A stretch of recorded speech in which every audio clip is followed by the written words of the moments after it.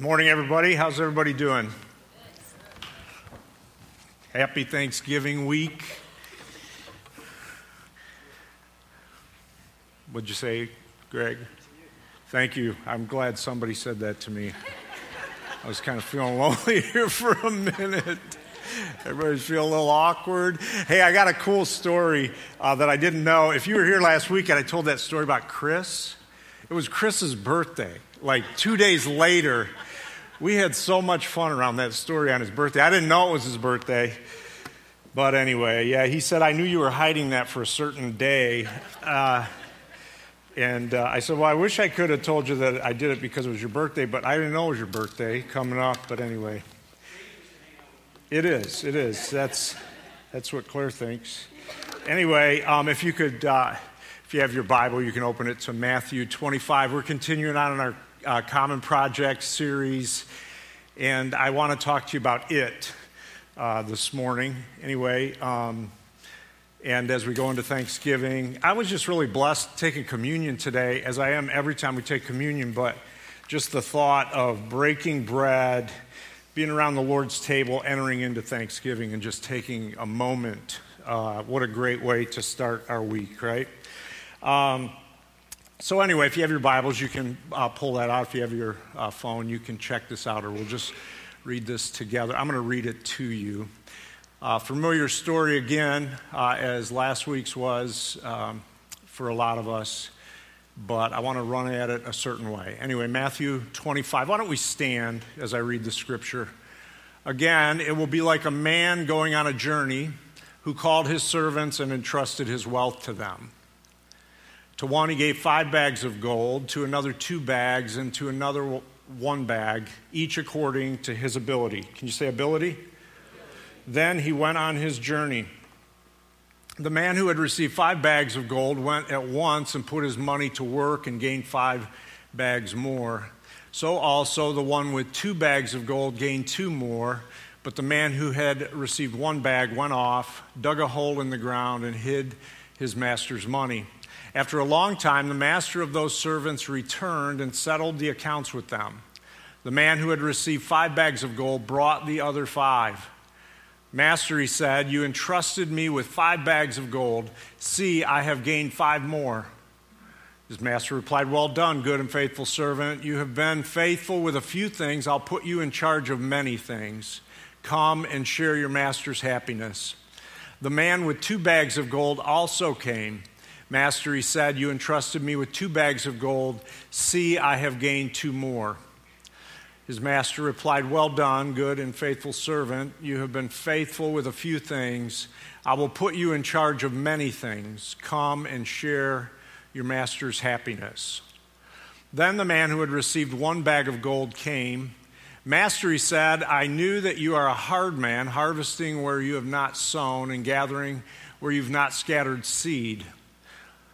Then the man who had received 1 bag of gold came and said, go to the next slide. So I was afraid, and I went out and I hid your bag of gold in the ground.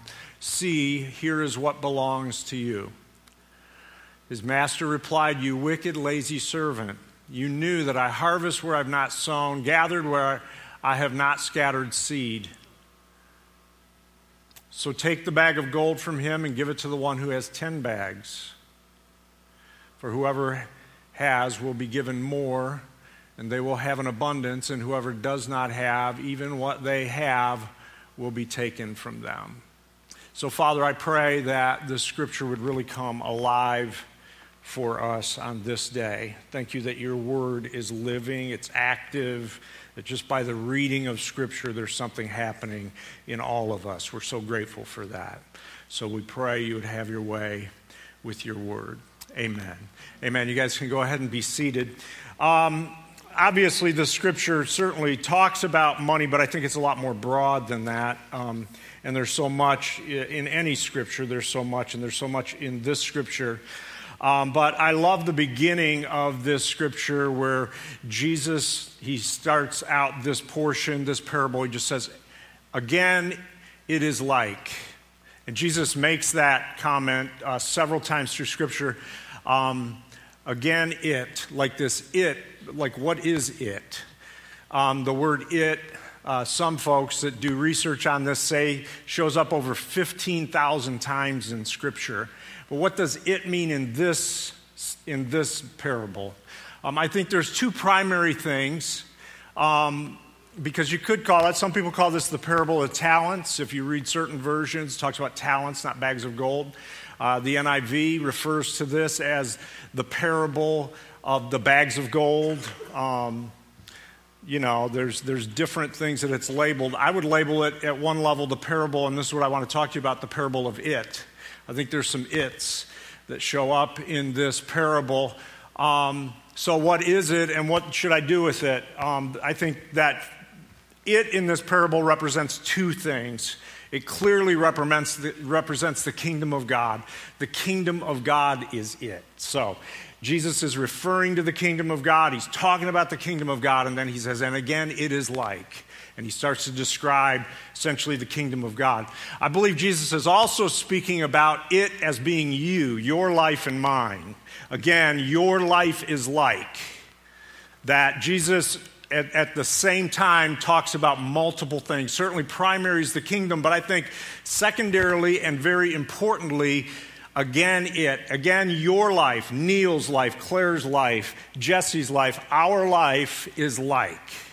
And those are the three things I want to talk to you about. It breaks down, I think, three primary ways in this scripture, and this is how we can respond to it. First of all, when it comes to our life, I think the instruction clearly in this scripture is to seize it, to seize our life. Secondly, I think that it tells us, it just speaks to opportunity. The second thing that the scripture clearly tells us about these three folks that get these bags of gold is to bring it.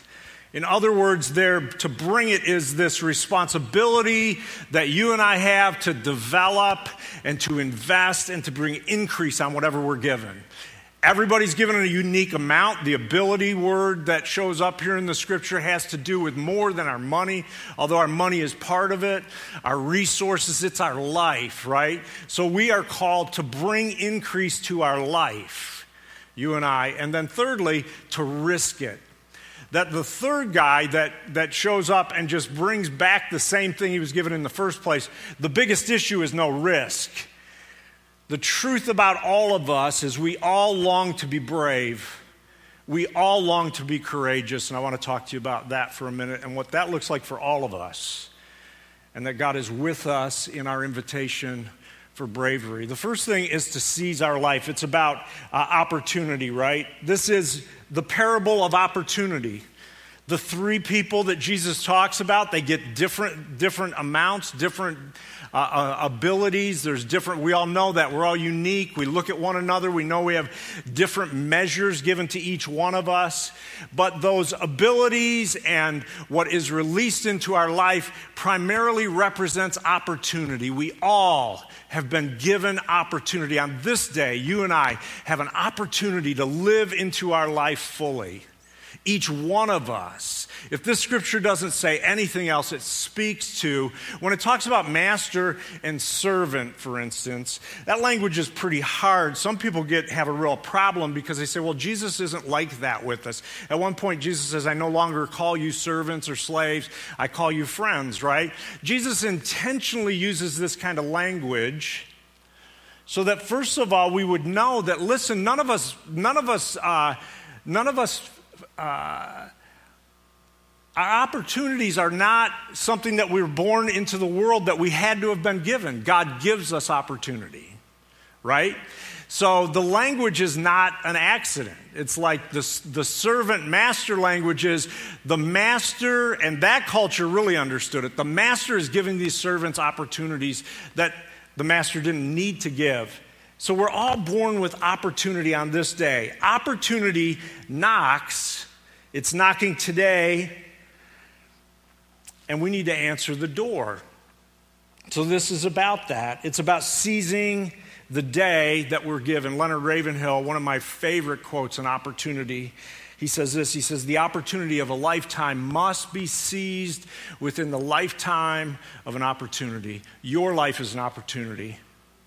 My life is an opportunity. Whatever is going on. Now let's check out this clip.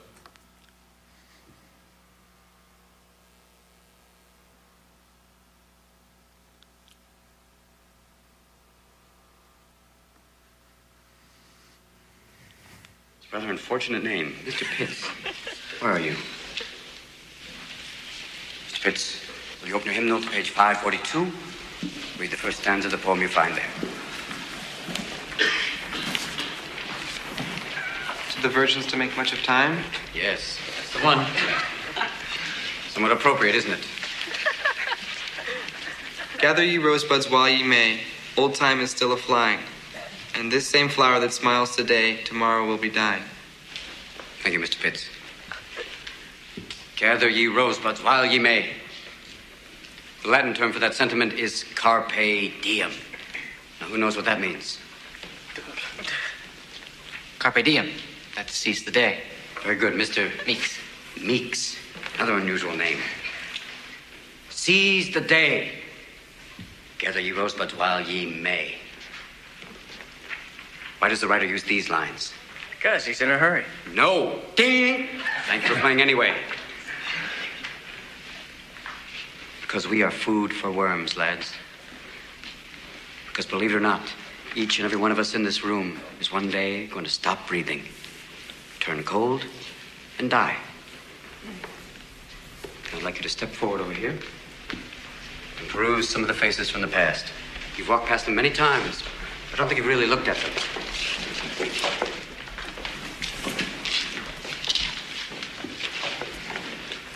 They're not that different from you, are they? Same haircuts, full of hormones, just like you.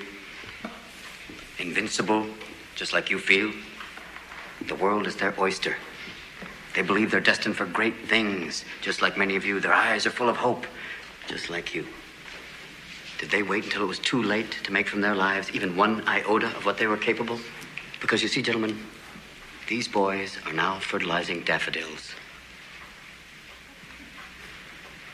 But if you listen real close, you can hear them whisper their legacy to you. Go on, lean in. Listen. You hear it?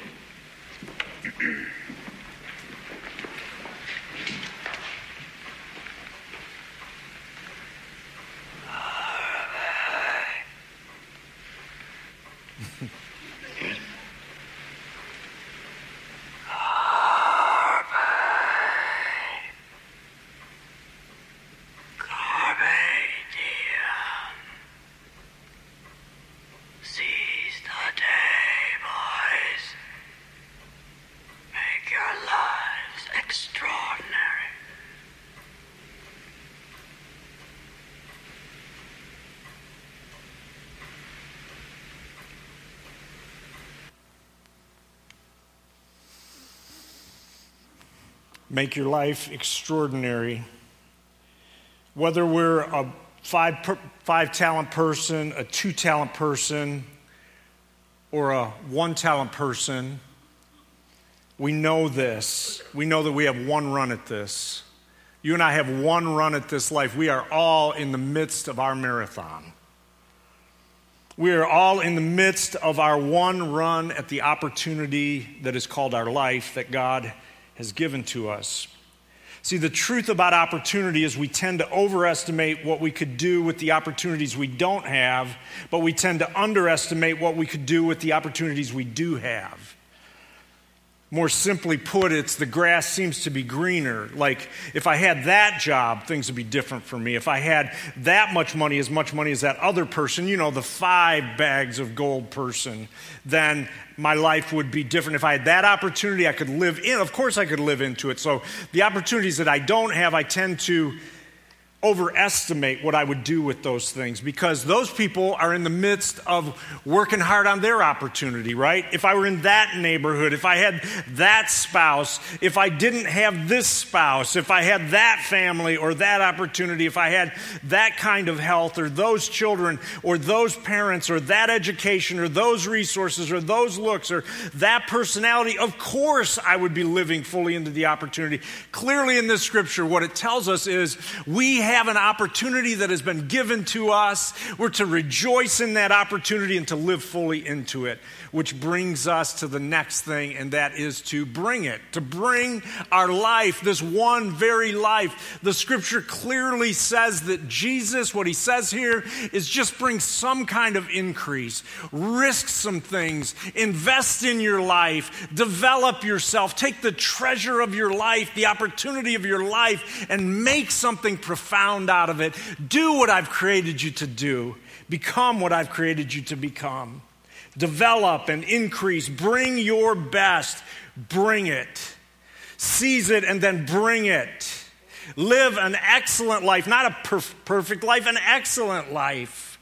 See, I don't necessarily have to be the best, but I can bring the best I can bring. You don't have to be the best. I always kind of get a chuckle out of people when they'll say, like how many parents, they might not be saying this right now, but how many parents say, my child could be the president? It's like, there can only be one president at a time. And honestly, I don't know how many parents really want their kid to be president anymore anyway, but it's like, no, not everybody is created to be the president.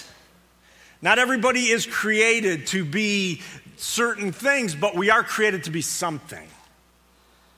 And it's our responsibility to grow the ability that's been given to us. See, it's interesting because in some versions, the scripture, it says, Jesus, when he talks about the master and the servant, he says, enter into my partnership.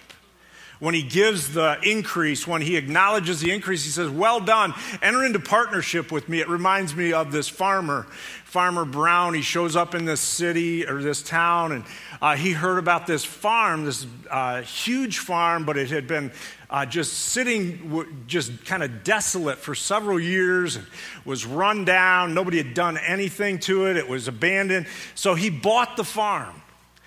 Not that kind of buying the farm. I mean, he purchased the farm. And so after he just throws himself into fixing this thing up and developing it, after a few years, the local pastor shows up like pastors do, shows up, and the pastor's like walking around, and he's kind of shaking his head, seeing all of the improvements and like giving his acknowledgement of approval. And he pulls Farmer Brown aside and he says, Farmer Brown, he says, I've got to give it to you. He says, you and God have done a pretty spectacular job here. Farmer Brown looks at him. He says, well, thank you, Reverend. He says, I got to tell you, though, he says, you should have seen the place when it was just God's.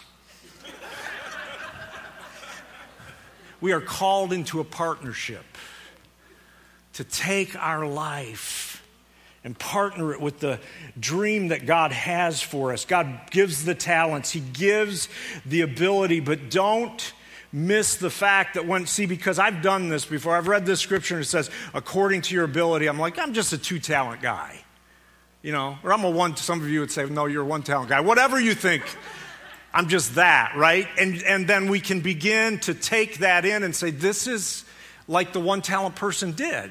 I'm a 1-talent person.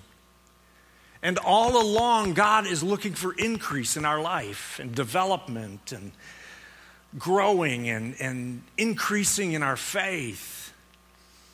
And it's easy. It's like, well, of course, for me, it's like it's easy for me to say, well, I'm a 2-talent kind of pastor. And of course, those churches are seemingly doing fantastic. And yeah, that pastor, they have different opportunities. It's just, that's a 5-talent pastor. I'm a 2-talent pastor. I'm a 2-talent dad, 2-talent husband. All along, God looking for increase, knowing that we can be trained, we can be mentored, we can grow, go further, grow in our faith. We can do things like comb our hair and brush our teeth. We can be better people, read a book. Be more generous, increase our life, be healthier. We can pitch in. We can be more kind, more disciplined, be on time. See, there are no shortcuts to that development. It is after a period that return comes. So sometimes we can be too hard on ourselves, think that this whole equation changes overnight, but it does change overnight, but it takes many overnights to change. In this process, God does something amazing. Theodore Roosevelt put it this way. He said, It is not the critic who counts, not the man who points out how strong the strong man stumbles or where the doer of deeds could have done better.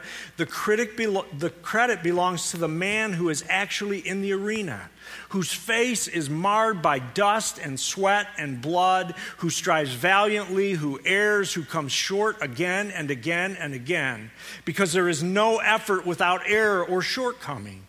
But who does actually strive to do the deeds?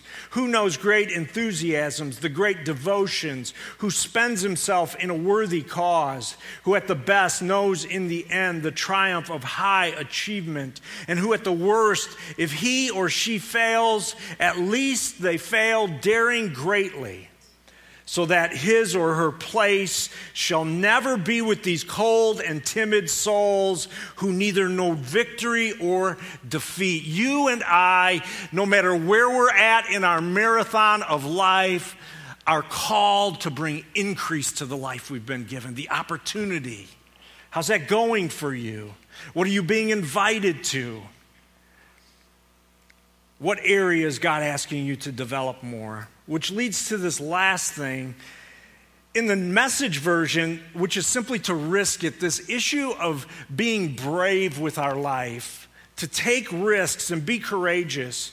In the Message version, verse 24 through 29 says it this way. It says, the servant of 1,000 instead of one. 1,000 said, Master, I know you have high standards and hate careless ways. You demand the best and you make no allowances for error. I was afraid that I might disappoint you.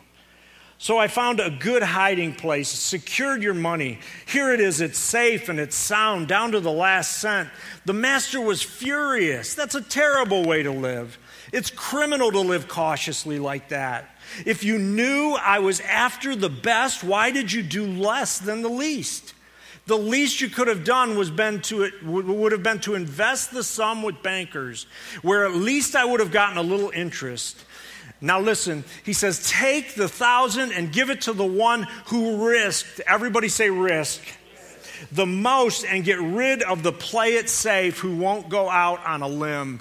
We need to, no matter where we are at, there are invitations to go out on the limb. There are always invitations for faith. There's always invitations for risk. We all love it. Deep inside of all of us, we yearn to be brave and to be courageous. We watch movies that we admire the storyline of the brave person or people in the movie. Our favorite people in history are those people that did the courageous thing, no matter how hard it was. We long for heroes in our life to be able to look at and say, they were not afraid to take a risk. The truth is about every one of us, and Jesus knows it, as we love and admire courage and bravery. That is primarily, or one of the main reasons we love Jesus. So courageous on our behalf, so brave on our behalf. We read books about it. We long to live with courage, to trust God, and to take risks. When the movie, when the movie was put together, The Greatest Showman, it's interesting because there's always backstories to these things. But at one point, what happens when a movie's being put together is they have to workshop it, is what's called. And it's the moment when, like, the investors are there, the story's kind of put together, and the studio is there, the executives are there, the people that are really going to invest the money and kind of make this thing run. They bring the actors in or certain parts of the show, and they have to workshop it. They have to kind of go through a part of the story so that the executives can make a decision of, nope, we're red lighting this or we're green lighting. There's a lot of work that's already gone into it, but it's at this point, it's the decisive point in the movie. So in the movie The Greatest Showman, there's this story of Keala, I forget her last name, I'm sorry. Keala Settle, and she says that her song is like the centerpiece of the movie. And she says, they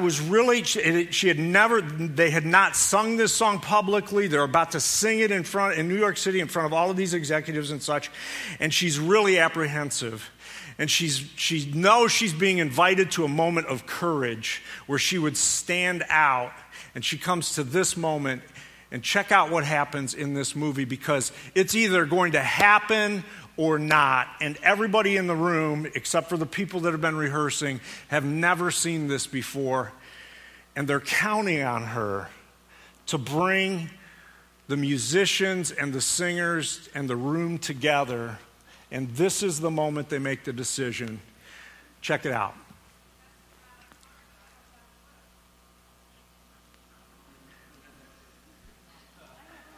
Wow.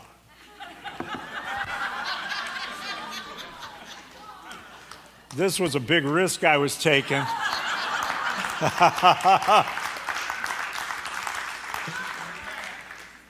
I was so happy with this clip. My apologies. I'm sure it's my fault. If you don't have it, you don't have it, Ron. We don't have it. We only had the one clip that you sent me. Okay. So anyway, check it out when you get home. Tell them where to look it up. Where can they look it up? Well, I got it off of. We'll put it online. I'm really sorry. Yeah. So anyway, what happens in the clip, and when you see this is what happens. So, yeah, that would help. I probably would deserve that right now. Anyway, so what happens is, and if you've seen the movie, you'll be very aware. It's kind of the centerpiece song of what is a musical. Anyway, she talks about not wanting to get away from the music stand, which is actually in the clip, because she's very confident in her singing ability, but she's really withdrawn, and she knows it's a moment of bravery. And the director says to her, he says, listen, you need to step out at some point from behind that music stand and step into the ring. And he said, because this is your moment. And this is how our lives are. And we're all looking and waiting for each other to be brave and courageous. And it is powerful. At a certain point in the song, she steps out from behind the music stand, and the room ignites. Like, you can see all of the musicians, all of the singers. You see a couple of the actors, like they come alive. And then, of course, the executives and the folks from the theater, from the studio, they are, by the end of it, they're all like singing it. They are like dancing around. It's powerful. It's a beautiful moment. But that's what happens with all of us, is we're all thinking that our bravery and our courage isn't going to be significant. But the truth of the matter is, guys, is it is so significant. All of us have been courageous in some way or another, and certainly all of us have experienced bravery and courage. And when it happens, when a Martin Luther King Jr. stands at a podium in Washington, D.C., and begins to bravely and courageously proclaim prophetically over the country, we all ignite over those kinds of things. So what can happen to us is we can think, well, I'm not Martin Luther King Jr., I'm not Abraham Lincoln, I'm not Esther going before the king in the Old Testament, but you are you. And we're all called to these moments of bravery. Gary Haugen, the founder and CEO of International Justice Mission, one of really the brave heroes of today, he says this. He says, many Christians are so busy defending their own end zone, they have forgotten the joy of scoring touchdowns. We fret over what might happen to our stuff, our reputation, our standing, our children, our ideology, and our investments. And in the process, we forget that we have these things so that we can live fully for Christ. All things we value were never meant to be safeguarded. They were meant to be put at risk and invested and spent. For we are in a life and death battle. We count on one another's courage. We count on it in our families. We count on it in our churches. We count on it in the community. So what is it today that God might be saying and inviting you to step up and be bold enough to be courageous? What's the invitation? I want to leave you with this one question for the week. And the question is simply this: am I being brave or am I being safe? Let's stand.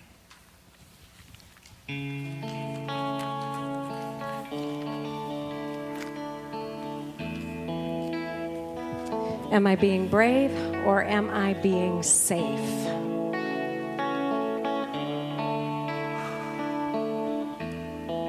So God, we're grateful that we're getting a challenge from heaven. We pray for courage all over this room. That with every opportunity that we'd walk with you and trust in you. And we remember that greater is the God who is in us than all that is in the world. I bless my friends. I pray that they would breathe deep this week and remember whose they are. That they'd remember that you have made us the kind of people that can bring it. And that we'd actually look for opportunities in the boardroom, at the Thanksgiving dinner table, in our homes, that we would bring it. We would bring courage. And so we thank you, God. Thank you, thank you, thank you. And I bless my friends in the name of the one who makes us brave. In Jesus' name. Have an awesome week, everybody. Love you. Happy Thanksgiving. Tell somebody happy Thanksgiving. Invite somebody to your house this week that you know might not have a table to sit at. Be brave.